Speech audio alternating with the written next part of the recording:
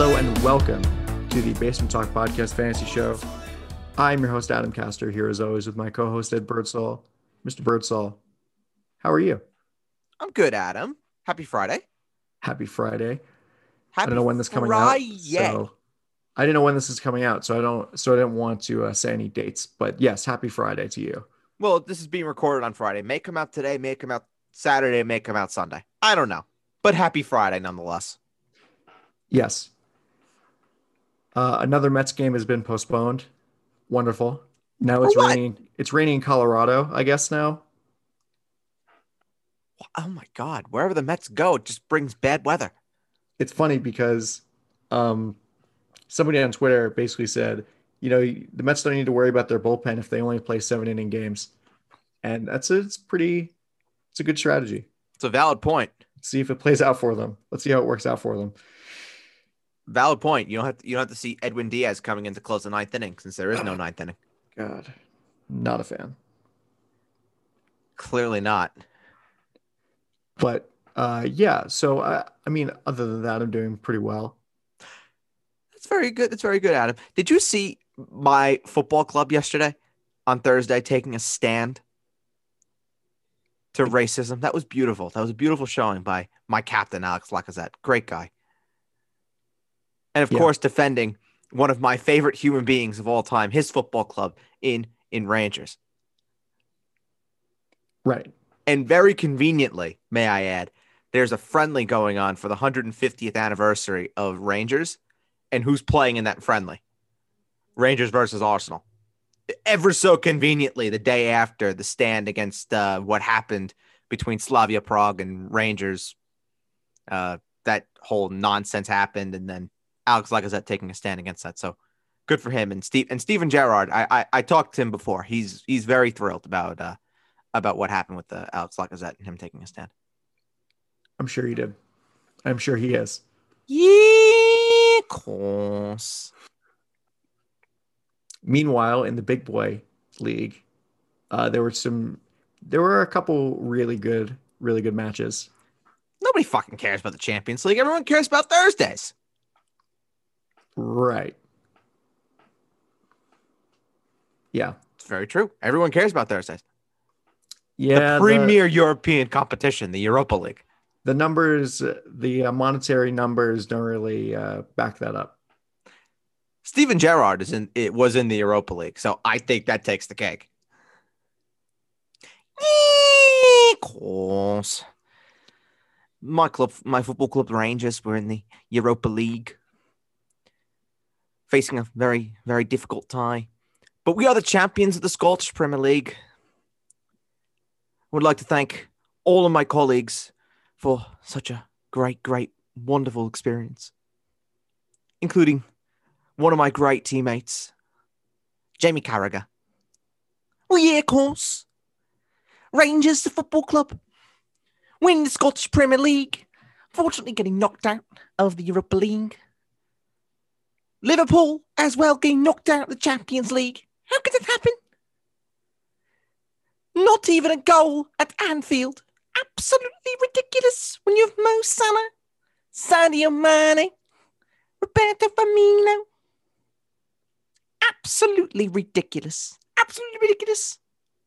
So, seeing as there isn't too much news to discuss, let's go straight into the main topic of the podcast, shall we? Surely. It is bounce back candidates for the 2021 football season. And this is from a fantasy perspective, because I feel like some of the players that we're going to name, you look at their stat lines like, oh, actually, that's not a bad season.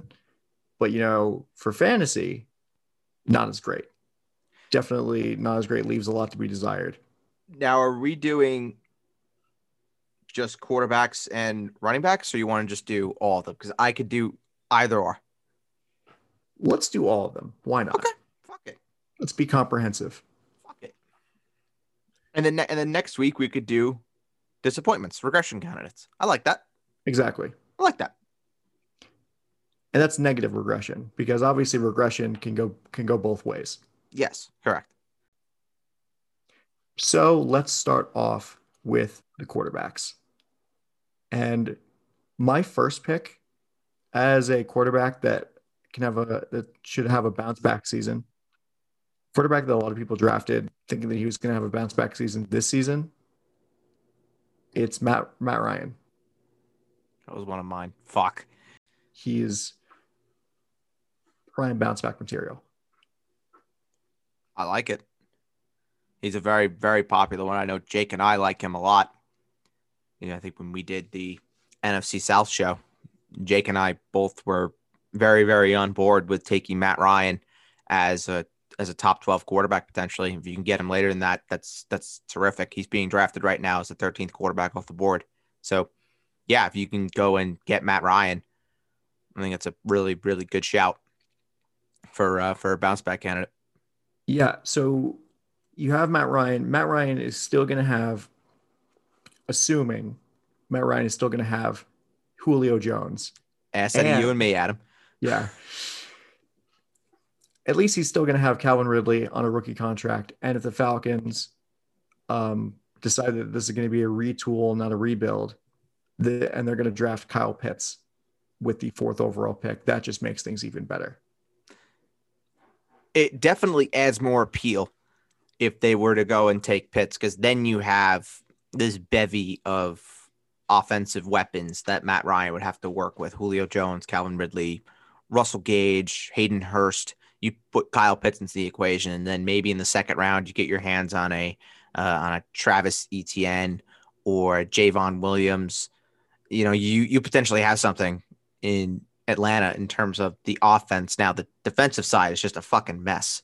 So, which is a good thing for Matt Ryan, because the Atlanta Falcons can't stop other offenses. Then it's going to turn into shootout like games, or even better, the Falcons just getting blown out and Matt Ryan just garbage time numbers. So, yeah, I mean, I like the pick a lot. I know Jake and I did this, and we do it sometime, but we're going to do a little would you rather. I mean, this is one of my favorite games. Matt Ryan or Ryan Tannehill? I think I'd rather have. That's actually kind of tough because It's the what is Ryan Tannehill now versus the optimism surrounding Matt Ryan. I think I'd rather have, but I think I'd rather have Tannehill. I'd rather have Matt Ryan. Matt Ryan or Tom Brady?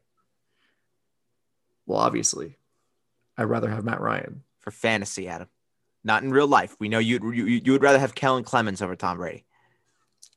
Kellen Clemens is a nice man. I'm sure he is. I would hear nothing bad said about Kellen Clemens. No, I would rather have Matt Ryan actually over Tom Brady. I'd rather have Tom Brady. I know that Matt Ryan, like you said, is the garbage time factor. If the Bucs are going to be up in games with that loaded offense that they have, they're going to be running the ball with Ronald Jones or Leonard Fournette or now Giovanni Bernard. Matt Ryan's going to be throwing the ball all the time. All the time. He's going to put up those volume numbers.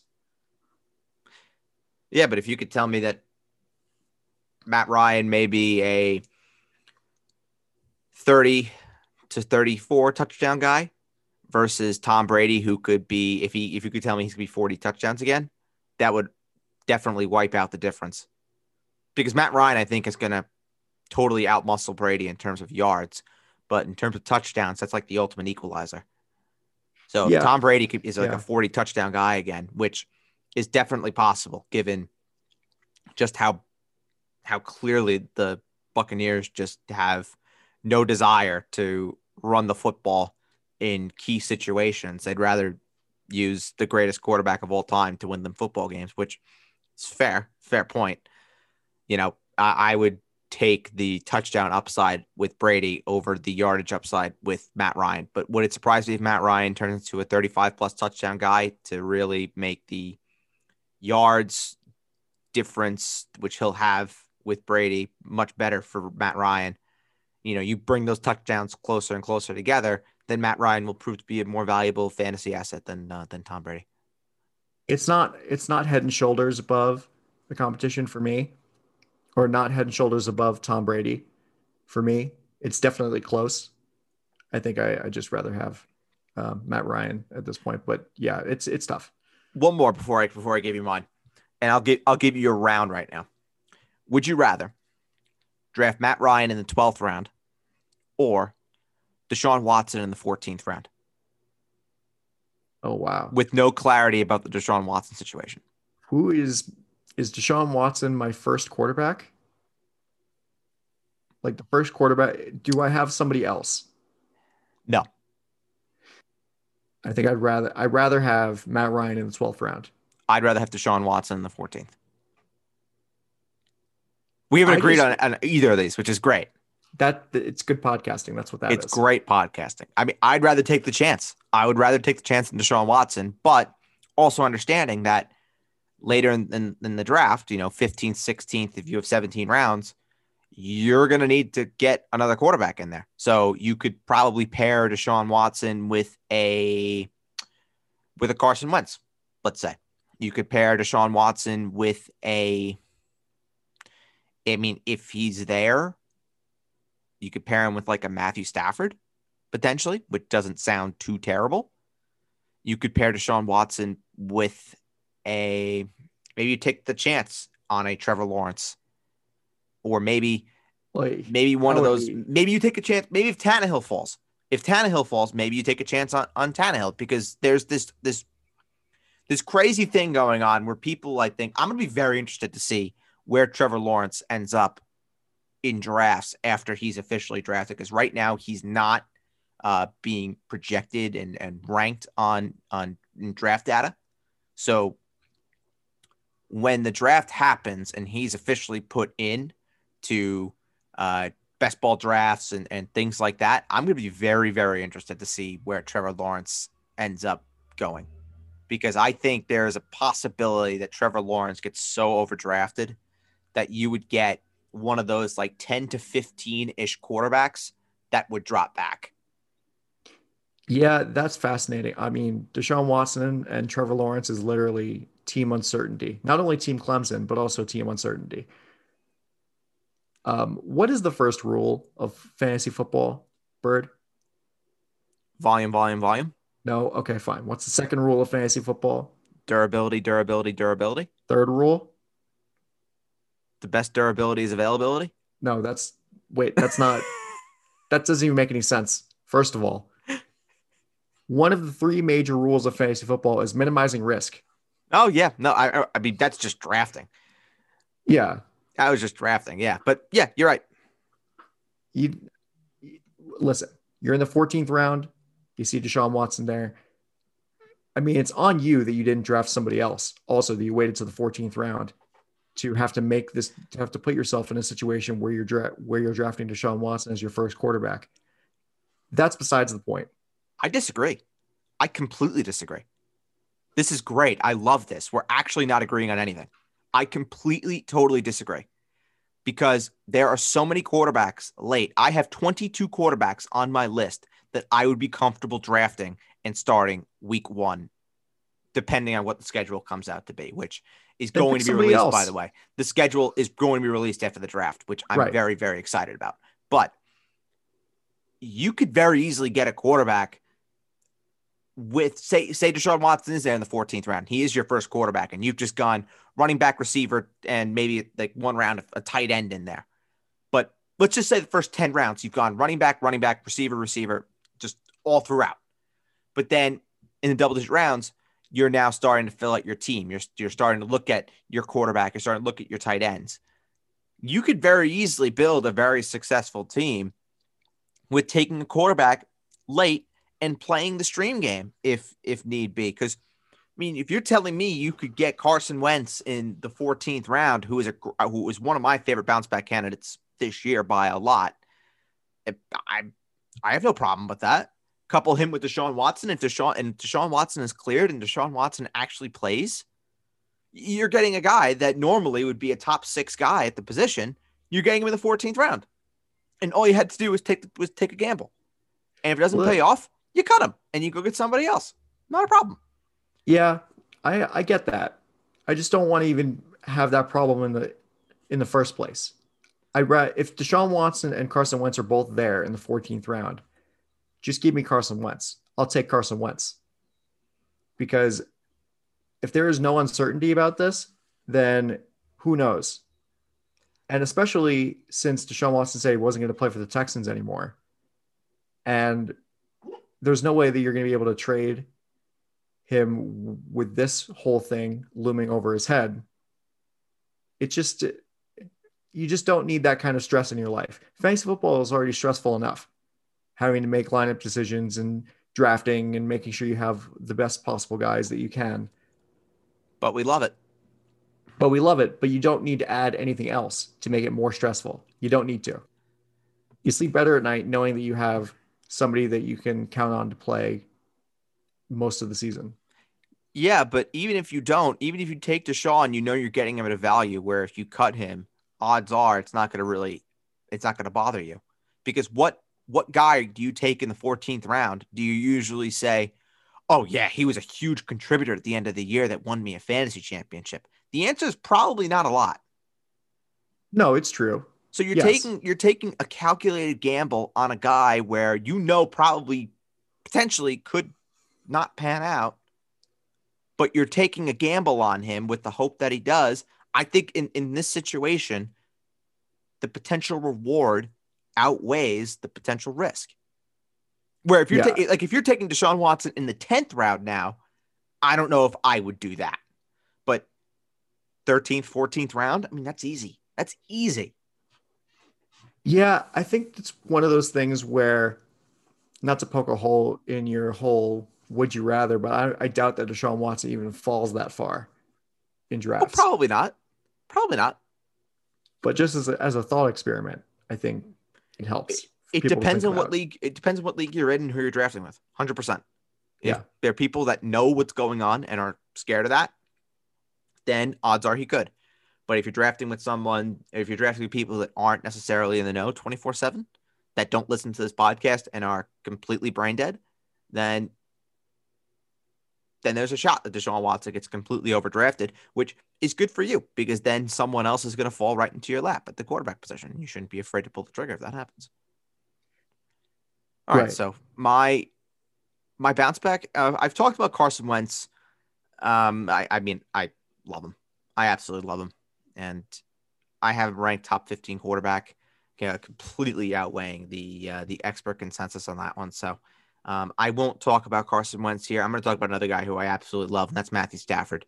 I think that what he has now in LA is the best offensive group that he's ever had, with Cam Akers, with Robert Woods, with Cooper Kupp, with Tyler Higbee, that offensive line, Sean McVay. It is a great formula that I think could really, really pay off. And now, do I think that this Rams offense with Matthew Stafford is going to go back to, let's say, the 4,700 plus passing yards that they had in 2018? No, I don't think so. But should 4,000 yards be easily achievable for someone like Matthew Stafford? Absolutely. And people want to talk about his health. People want to talk about durability. The problem with Matthew Stafford and his health is he plays. He's a warrior. He does not miss games unless he's really, really, really messed up. But in Detroit, he never had a proper offensive line to protect him. Now in LA, he's going to have that.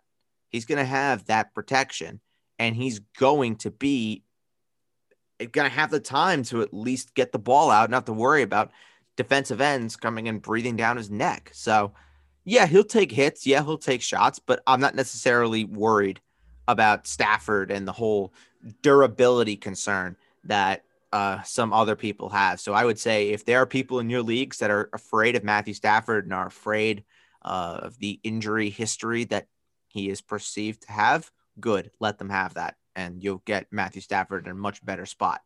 I mean, that's an easy one for me. Matthew Stafford is like one of the prime bounce back candidates because I think I mean, as of right now, I would say that the Rams are probably the favorites to win the NFC West. Yeah, I mean, chalk it up to the second thing that we're going to agree upon on this podcast, because I agree. Matthew Stafford is a really good pick as a bounce back. I mean, the pieces are all there for him. And this offense fits him really well, better than it fit Jared Goff. Because Robert Woods, especially, is the kind of guy, he has the speed to go deep and catch those go routes. And Matt Stafford loves throwing those go routes because he has a cannon of an arm. And that's just one receiver in the offense. And like we said, I think when we talked about the NFC West, yeah, like we said when we talked about the NFC West earlier in the week, I mean, this is the best supporting cast Matt Stafford's ever had in his career. By a mile. And that's not saying a lot. And but he's got the defense now to back it up as well. Right. I mean, that's going to hurt him because usually we count on Matt Stafford as the garbage time king. And in garbage time, the Rams are going to be on the other side of that, giving the ball to Cam Akers. Well, it doesn't really matter. I mean, you don't need a garbage time king if the first 3 quarters he's throwing for 275 and 3. That's a moot point. That's a great day at the office. Yeah. I'm just saying it's different. His numbers for sure. I agree.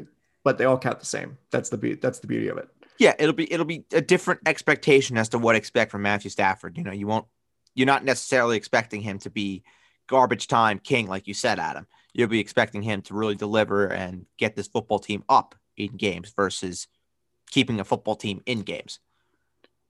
Exactly. I don't know. I think I don't really have anybody else. I mean, we talked about Kyler Murray. Yeah. On the NFC West show, but that's like a half a season bounce back. Because he was good. He was great for, I would say, 2/3 of the year. He was great. So I'm not saying that Kyler Murray has to have like a major bounce back, but he was hurt. He was hurt the last 5 weeks of the year, 5-6 weeks. So, there's a bounce back there. I mean, if you're going to go with that theory, you can also go with Dak, but Dak was terrific when he played. Right. Dak was like going to set the league on fire when he was playing. He was throwing for so many yards and touchdowns and things like that. Cowboys were going to win every game 50-46 or whatever. 50-49 was more like it. Yeah. With an onside kick recovery in there. I'm just trying to think of any other. Oh, I mean, I have one. Lamar. Yeah, Lamar Jackson. But I don't know. We kind of know what he is now. Yeah, I mean, he's an interesting one because I don't think you're relying on Lamar for his arm. You're relying on Lamar because of the rushing upside that he presents. So, I mean, he was fine rushing the football last year. He rushed for 1,000 yards. Right. Again. Right. But it's the passing part that will sometimes let you down. So I don't know he's a weird one for me because I don't know what a bounce back for him exactly looks like. You can't bounce back to a career year. I think that's kind of what it is. No, I mean, I don't really think Lamar Jackson is going to be a 4,000 yard passer or anything like that. But what does he look like? What does Lamar Jackson look like if he does not run for 1,000 yards and say 8-9 touchdowns?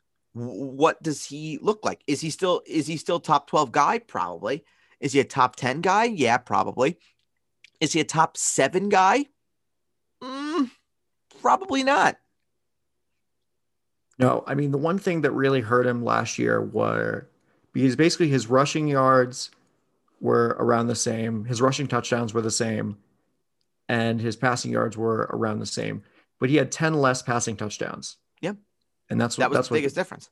Yeah. I mean, you could add, say you add 5 passing touchdowns to that and you cut the deficit in half. That's fine. I think a lot of people would take that. But he also had that stretch in the middle of the year where he just couldn't throw a ball to save his life. And it took the one Thursday night game against Dallas for him to find God. But typical of the Cowboys for everyone to find their passing touch against them last year. Happens. Well, I mean, yeah, that game against New England on Sunday night in the rain was not fun.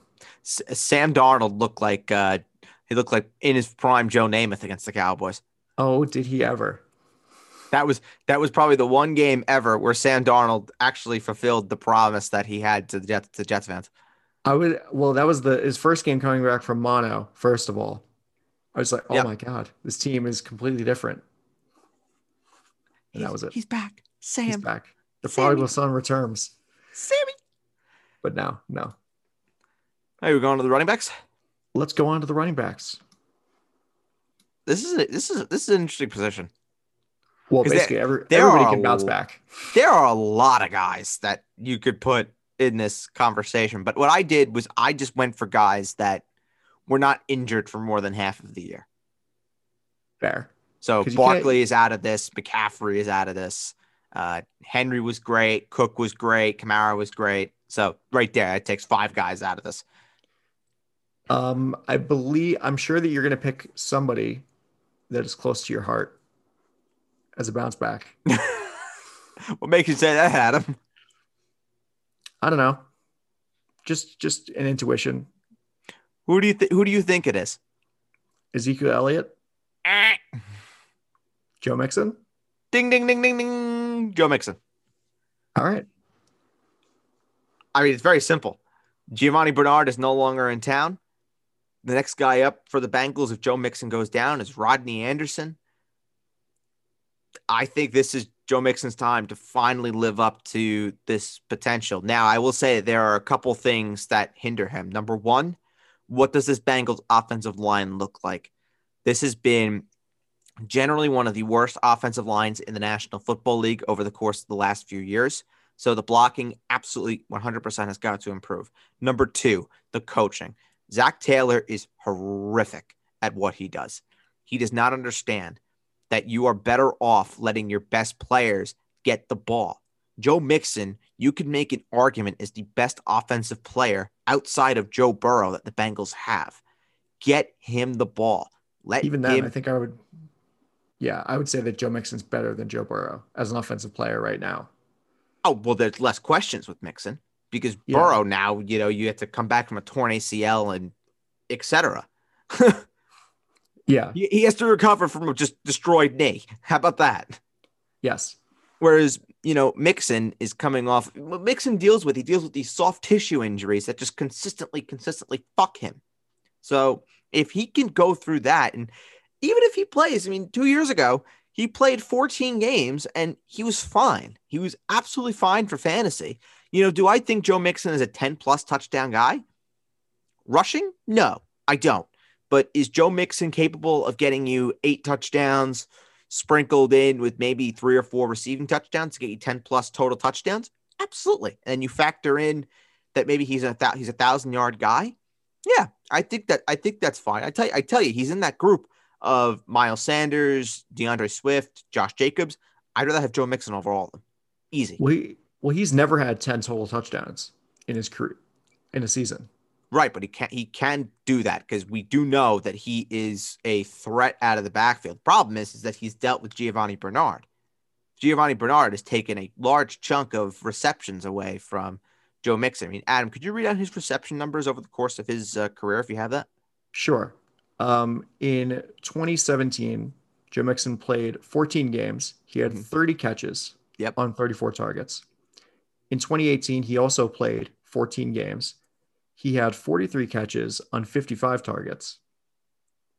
In 2019, he played all 16 games, had only 35 catches on 45 targets. And then last year, in 2020, he only played 6 games, but he did have 21 catches on 26 targets. So if you're telling me that without Giovanni Bernard, Joe Mixon could potentially be a 45, 50 catch guy, and then sprinkle in the 10-plus total touchdown upside that he has, and you're getting that in the 3rd round, maybe? Because now what we're seeing is the younger guys of Akers, Dobbins, Antonio Gibson, Clyde Edwards-Helaire, those guys are starting to creep up a little bit towards that secondary group of Mixon, Jacobs, Sanders, Swift. The gap is kind of closing on that. So don't be surprised if you go into drafts and you see Antonio Gibson getting drafted before Joe Mixon. It wouldn't surprise me one bit. Would I do it? Probably not.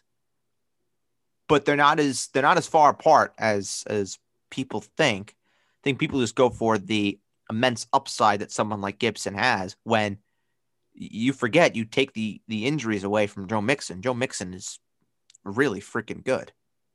Well, I mean, that's the thing. It's a stretch because it's like, well, yeah, if you take the injuries away from anybody and they Fair. play all the games that they're supposed to play, then yeah, they're good. I will also say that Joe Mixon has much more appeal with Joe Burrow there. Because you take anybody else there, this Bengals offense could be a mess. It's true. So It's I think definitely true. you need something, some validation that Joe Burrow is going to be ready to go at the start of the season for you And to frankly, you really, don't even really know buy that. into Mixon. I think for me, somebody that can bounce back, I was gonna say Derek Carr actually for quarterbacks, but I'm gonna not do that and go with Josh Jacobs, his running back, Wow. as a bounce back. That's an interesting one because Jake and I can't stand him. Really? We want no part of him. With Kenyon Drake there, we want no part. Yeah, I think that John Gruden, Mike Mayock know that Kenyon Drake is not. They know what they have. I think they know what they have. I think that they know what they have in Josh Jacobs as a three down back I don't think he's or going to be even that though. or a two down back. They brought it. They gave $5 million to Kenyon Drake. Yeah, He's going to I feature. So it's just like what his upside for me at least, his upside is kind of capped. But if he's getting the touchdowns, then it's all right. But if because we all know the limited receiving floor that Josh Jacobs has, he does not catch a ton of passes. You're basically saying that you want or you would require Josh Jacobs to be 1,000-yard back. yeah, Which, I mean, that's an ideal world sort of deal because I think Josh Jacobs could be a great value. I truly believe that because people are going to see that Kenyon Drake is there and they're going to say, "Oh God, I don't want any part of this," myself included. But someone could take a chance on Josh Jacobs and he could be that 3 down back that you are projecting him to be, and Josh Jacobs could be a steal, and you can get a really nice return on that. But for me, he's actually one of my strongest regression candidates, Josh Jacobs. interesting. I, Yeah, I don't like him one bit. I listen, actually have him outside my top 20 of running backs. I could just as easily eat these words as much as I can be right about them come the season, come week one. Hey, Adam, we all know that you have the magic touch when it comes to making bold claims because you said Deshaun Watson was going to be outside the top 7 last year. That happened. You said Zach Ertz was going to finish outside the top 10 last year. That happened. Well, injuries happen. Well, Deshaun Watson thing, I did not think it was going to be that bad, but uh, but the Zach Ertz thing, he was injured for most of the Hey, year, so that's why. Jake and I were both on here. We both called you nuts. It's true. I don't want to predict injuries because you never want to do that. No, they factor in, Yeah, they do factor in, but but you you don't want to never. be that guy who's going to say, "Oh yeah, I really think Joe Mixon's going to be a top 10 guy because just so many injuries at the position."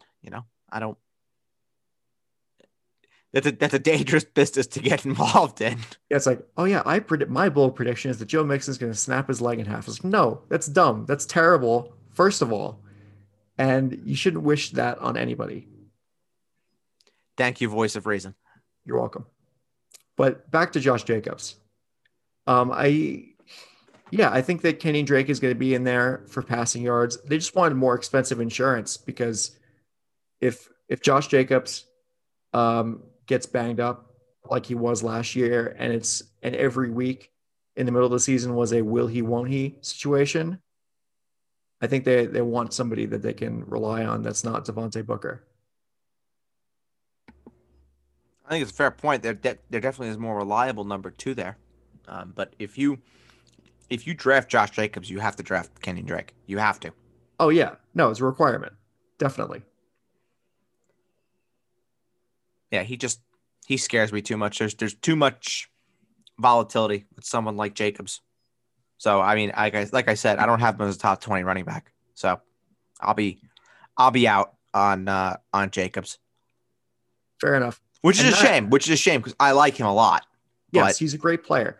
That's the thing also is when you have people in the quote unquote mainstream or just a lot of the majority of people who are low on a guy and you might like him for some reason, for reasons that you can actually make sense and you can articulate, then you can use that to your advantage. Like what you said about Josh Jacobs, where if like especially since you and Jake are both in our fantasy league, I know that you both will not pick Josh Jacobs. So it's like, okay, that's cool. I can definitely have that in the back of my mind and get Josh Jacobs at a value. yeah, yeah, definitely. But you could then have others that may think the same way you do, and you're in for a dogfight for Jacobs. I just won't be. I won't be a part of that. Fair enough. All right. Anybody else? For you, I have one more. Yeah, go ahead. Melvin Gordon the third. Yeah, it's a popular one. It's pretty obvious. Philip That's a Lindsay is popular one. now in Houston, Texas, and Melvin Gordon is all by his lonesome. Well, actually, not really, because Royce Freeman's there, but really, it's Melvin Yeah, Gordon. now there's nobody there that has that week to week upside that Gordon does. Yeah, I think that's a very very popular one that a lot of people have. I can give you another one that's kind of like an outside the box one. Raheem Mostert. That's interesting. Yeah, Yeah, without Tevin Coleman there, given he's gone to greener pastures. See what I did there, Adam? I did. Greener pastures, Jets, green. By the way, happy birthday, Tevin Coleman. Oh, it's his birthday today? Yeah, Great guy. according to the Jets on Instagram. Oh, you've got that's a direct source. Yeah. Also, today is the anniversary of Joe McKnight. Oh no, today's Joe McKnight's birthday. Also, rest in peace. Rip, rip, Yeah, rip, rip. Um, yeah, I think Mostert is a very popular bounce back candidate. Problem is that San Francisco just loves to use their absolute dog shit committee. So, does he get the run that's required? It comes with a risk. Mostert definitely comes with a bit of a risk, but he definitely has had moments where he's been very, very, very usable. And I think, the later you can get him, the better. I have him as a top 24 guy for right now. Um, we'll see if that lasts. I highly doubt it. But I think he has his moments where he can be really, really good. that's why I'm not like too much of a fan of Raheem Mostert, just because of that committee. And there's so many guys in that backfield that we saw had really big games in 2020, whether it be Mostert himself or Jerick McKinnon. Uh, Kyle Juszczyk is probably going to get a touchdown or two. Jeff Wilson Jr. and even Jermichael Hasty when the 49ers had that COVID outbreak. Yep. There are so many options in that backfield. It's It's hard. true. We could be talking about the number one running back of the San Francisco 49ers, Jeff Wilson Jr. I easily by week 3, we could be talking about that. And then Raheem Mostert will be on the back burner. Yeah, there's volatility at the position. I mean, running back is one of the hardest positions to try and project. It really is. I mean, if you want another bounce back, just really quick, Clyde. Yes. Clyde is a very popular one. If he can bounce back from being able to know where the end zone is. Yep.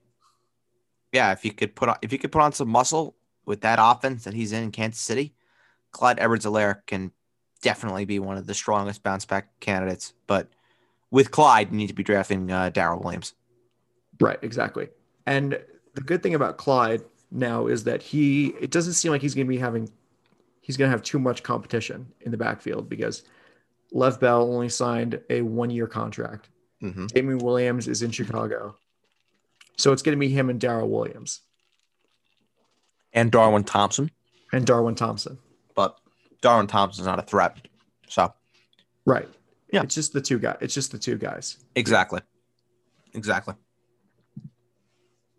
All right, let's move on to wide receivers. Yeah, one of my favorite positions this year. One of my absolute favorites. It'll be absolutely fun. Absolutely astonishingly fun. So my bounce back, Debo Samuel. I'm just kidding. Can you imagine? I would have hung up. I wouldn't have blamed you. I would not have I would blamed have you for hung doing up that. and you would have had to do the rest of this podcast on your own. God, that would have been funny. But no, it is not Debo Samuel. Thank goodness. Um, my bounce back, I think it's going to do injuries really count? I mean, Odo Beckham. It's a great one. Let's see how he is coming back from a torn ACL. Yeah, and you're getting him at a great price right now. It's outside the top 24. Like That's the other thing. That's just such a great price. You gotta factor that in. You're not drafting Odo Beckham to be your guy, your top receiver. No, you're drafting him to be your second or your third receiver, and he has the potential to be a top 15 guy. I mean, oh, I love it. I love it. I love it. He can make people look very, very smart. Yeah, he absolutely can. Because everyone knows the talent that Odell Beckham has. It's true. It's absolutely true. Everybody knows. And maybe you might see people, you might not get Odell Beckham Jr. at such a great price in your draft because you might have people that think the same way that we do. Where it's like, look at this guy. He has all this potential. People are gonna be sleeping on him because he wasn't all that great his first year and a half in Cleveland. So I'm gonna draft him here. But if you get him at a good value, then you're getting him at a good value, and you're gonna really like that. I think it's more likely you get him at a good value just because from the people that I've talked to, a lot of people seem very down on Odell. So I think it's more likely that you could probably get Odell Beckham at a value, which is good, which is really good because the later you can get him, the better. Exactly. Who's your bounce back for a receiver? I have two. I'll give you my one first. DJ Chark. He's a great one. He's being drafted right now as outside top 30 with Trevor Lawrence coming in. But just plain and simple, you just put the pieces of this equation together. The quarterback play in Jacksonville in 2020 was absolute dog shit. You bring in Trevor Lawrence in 2021 with an already very talented receiver in DJ Chark, who we have seen be very productive in the past. You put Lawrence and Chark together, bam. That has all the makings of someone that completely outperforms their ADP, being drafted as a wide receiver 31, very easily can finish as a top 24 wide receiver. And bam, you get great return on your investment. DJ Chark is a great one for me. Who's your second? Cooper Kupp. And this all goes hopping back onto the LA Rams bandwagon. Jared Goff was absolutely terrible for this offense. Cooper Kupp last season alone, he had a career low 6 yards downfield with routes that he ran. So basically what that means in layman's terms is he ran his routes 6 yards down the field, and that was it. He was not getting the big plays that he had gotten in 2018 and 2019 when he had scored 16 touchdowns in 24 games. Last year, only scoring 3 times on 124 targets. That is horrendous. That's just not what you would expect from someone like Cooper Kupp. So I think with Matthew Stafford, that live arm, Cooper Kupp is going to have the opportunity to get downfield more, make some more big plays. And I think that touchdown regression is definitely coming. The positive touchdown regression is definitely coming.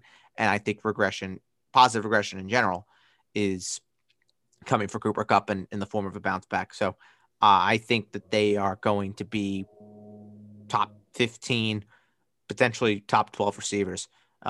Cooper Kupp and Robert Woods as well, even though I don't think he's a bounce back because Robert Woods was terrific last year. But he's someone that I like a lot. That's a good shout. That's a really good shout. Do you have more? I do have one more. Actually, I have 2 more. Go ahead. So, Tyler Boyd of the Cincinnati I thought you were going to Bengals. say Tyler Lockett for a second. I was going to scream at you. No. Tyler Boyd, great one. Tyler Boyd. Boyd. I like that a lot. You have Joe Burrow coming back. Joe Burrow is probably going to play like what, 12 games, 12 games at the most. Hopefully he plays 16. Hopefully he's ready to go week 1. Right. But I mean, That would be nice. realistically, I think the Bengals aren't going to try and rush him back. Realistically, he'll probably play 13, 14 games. So And 12 is like on the low end of that. Yeah. listen, AJ Green wasn't like a threat for Tyler Boyd at that like last year because AJ Green was on the down very much on the downswing of his career. T. Higgins is there, but I mean Tyler Boyd is the number one receiver in Cincinnati, and he will definitely benefit from having at least most of a season of Joe Burrow. There's one thing that you said that I don't necessarily agree with, and that Tyler Boyd is number one in Cincinnati. I think it's a 1A, 1B between him and Higgins. I don't think that there is a clear number one guy because I think they're going to be very similar in terms of targets. I think they're going to be very similar in terms of yards and touchdowns. I just think that the big difference is that people are hyping up T. Higgins so much and people are forgetting about Tyler Boyd, where I think Tyler Boyd can be just as good, if not better, than T. Higgins. So, Adam, I like yours. I like that one a lot. That factors in. That Like really you're does. talking about a whole round and a half difference in ADP right now between Tyler Boyd and T. Higgins. That is ridiculous. It's actually pretty nuts. That's absurd. It's really, really nuts. Like, I love T. Higgins, don't get me wrong, but he's being drafted in the 5th round right now versus T. Higgins, who's being drafted end of the 6th, early 7th. What am I missing? I mean, you have on Fantasy Pros, you have a difference in 4 spots. T. Higgins is 24 and Tyler Boyd is 28. That's not how they're being drafted. No. They're being drafted as if it's like 7 or 8 spots, which to me makes no sense. Because Tyler Boyd, T. Higgins is a top 30 receiver, but so is Tyler Boyd. They both are. You're absolutely right. There should not be a round and a half difference between T. Higgins and Boyd. No way. Like, you want to draft Higgins in the 5th round, go ahead, do it. But Boyd should be in there as well. Like, if you're telling me you can get both of them in the 6th round, great spot. I'm okay with 6th round for both. But 5th for Higgins and late 6th, early 7th for Boyd, I know who I'm taking. That's not close. Yeah, Tyler Boyd is definitely a better value. 100%.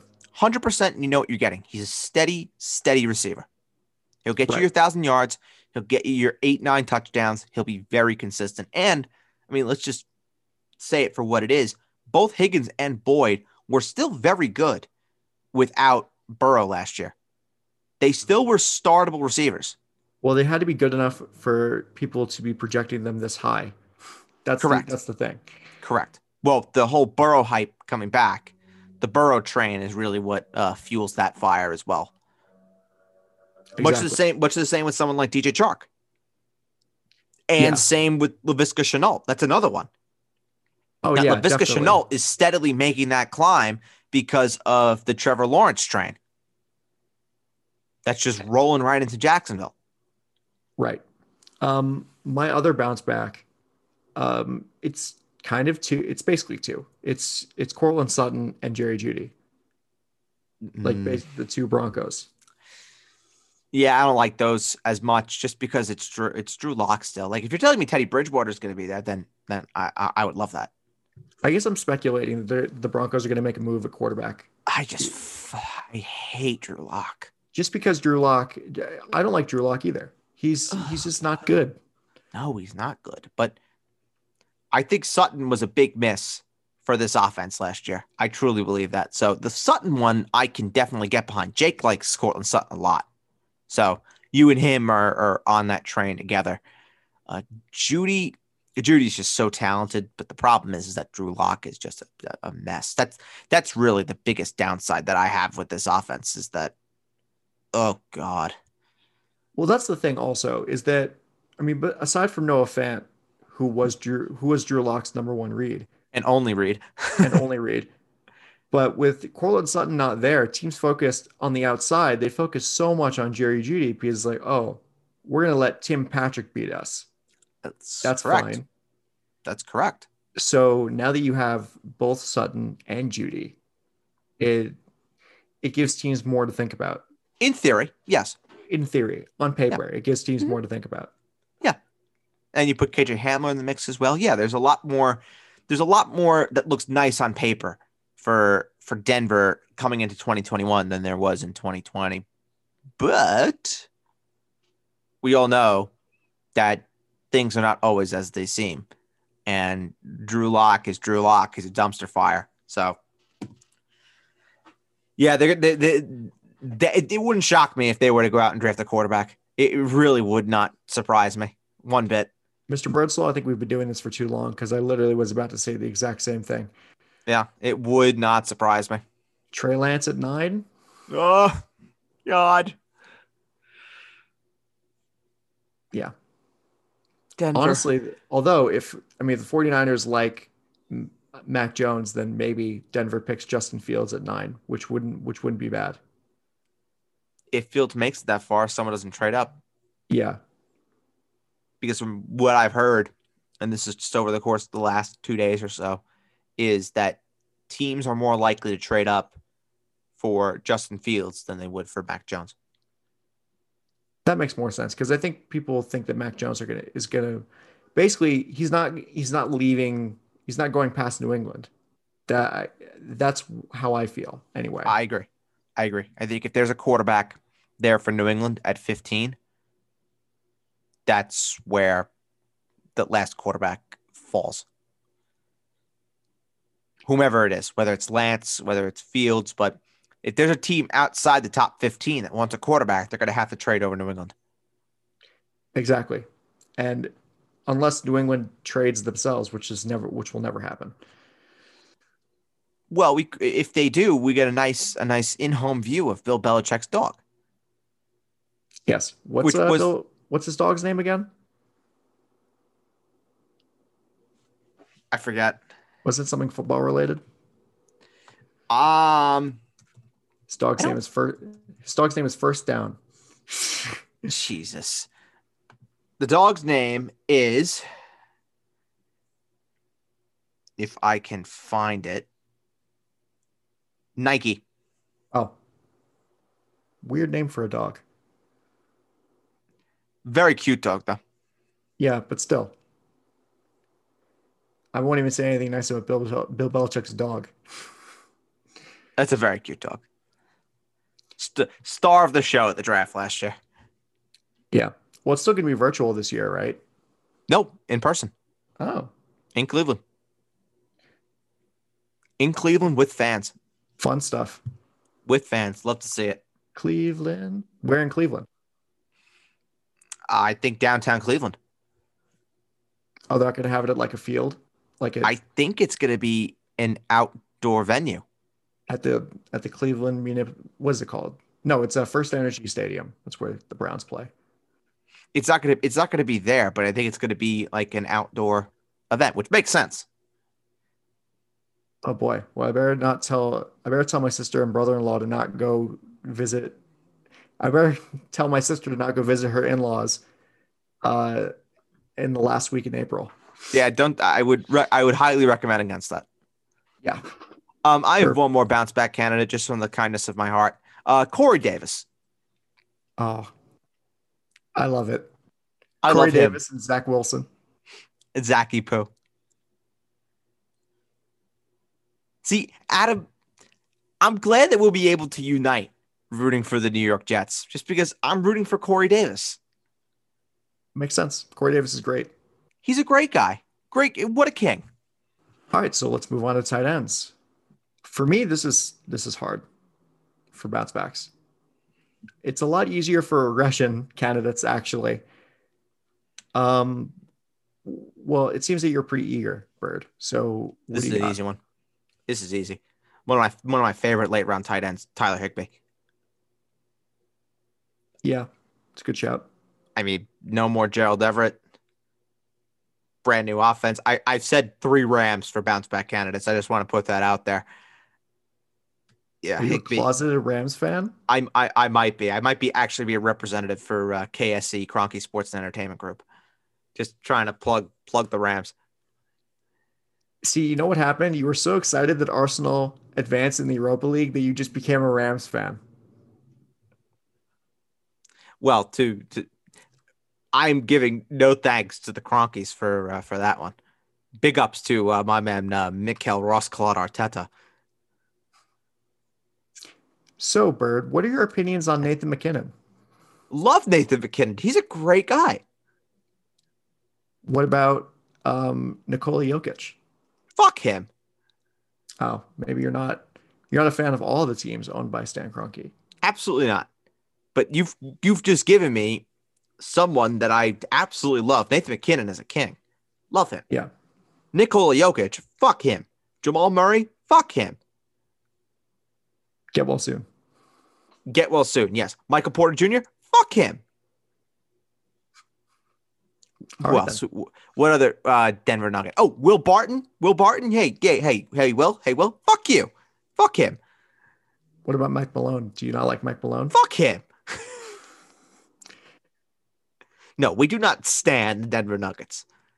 What do you have against They treated my man Carmelo Anthony horrifically. I know. He kept that organization afloat. He should be given a fucking statue.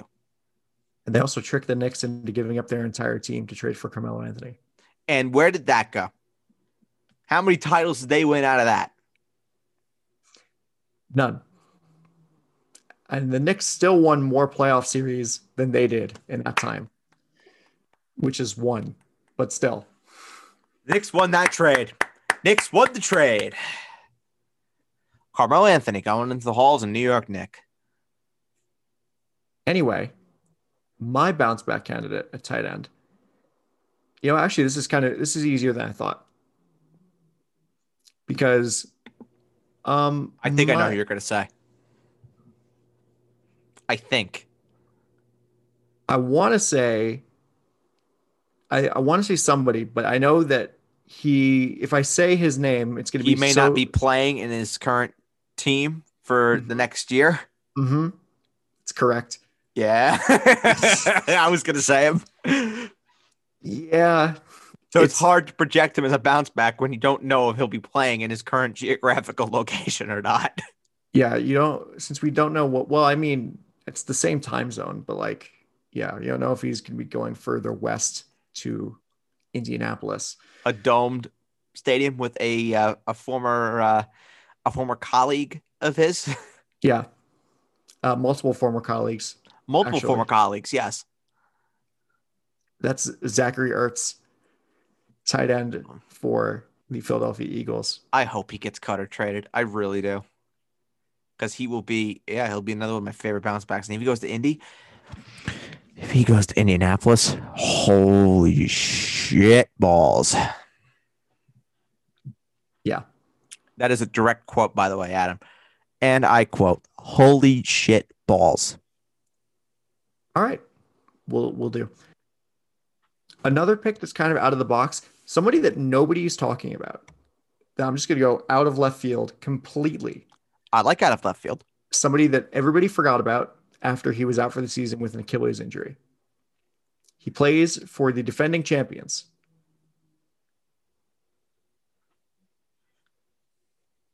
Oh. Yeah. Oh. Oh, exactly. OJ Howard. That is a great one. OJ Howard. Wow. That's a really great one. My only issue with him is just how much volume is he going to get. But wow, Adam, that's a terrific one. It's very out of left field. Very. Because nobody is talking about OJ Howard. Nobody.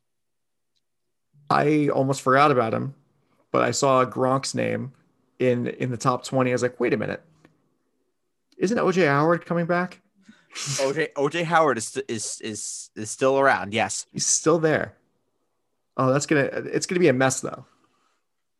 Yeah, it's gonna be a mess, but he's gonna be very, very, very cheap. You probably won't even need to draft him. That's how cheap he's gonna be. Oh, he'll probably be undrafted in most spots. Yeah, probably. But Adam, that's well done. Well done to you. That is an excellent, excellent, excellent choice. And yeah, that's kind of all I got here for the tight ends. Do you have one more? Yeah, I have one more. This is someone that I'm going to back up again. I don't know why I'm about to do this, but I'm going to do it again. Evan Ingram. Bird, why? Well, here's my thinking. So I just think this Giants offense is going to be better because now you bring in Kenny Galladay there. Say they do bring in a Devonta Smith or Jalen Waddle in the draft. You have 2 new outside receivers. This opens up the field a bit more for Evan Ingram, where he's not going to be the focal point of every defense the Giants go up against, given that he's the best offensive player that the Giants had last year for 14 games. When you had Saquon Barkley out, the outside receivers absolutely sucked. Now you have Galladay in there, so they draft a first-round receiver. It opens up the field a bit more for Evan Ingram. But the downside to that is you are relying on Daniel Jones, who absolutely flat out sucks. I have a few notes. Go ahead. You think the Giants are going to be in a position to draft either Devonta Smith or Jalen Waddle? It's possible. It's possible because if there's a team that's going to trade up for any of the quarterbacks, say Mac Jones / Justin Fields or Trey Lance, whomever the Niners don't take in Trey Lance, say 2 teams trade up for 2 of those quarterbacks, you then look at whatever spots are left. Dallas is not taking a receiver at 10. Denver's not taking a receiver at 9. So right then and there, that probably funnels a receiver down to the Giants. All right. I mean, I could see it happening.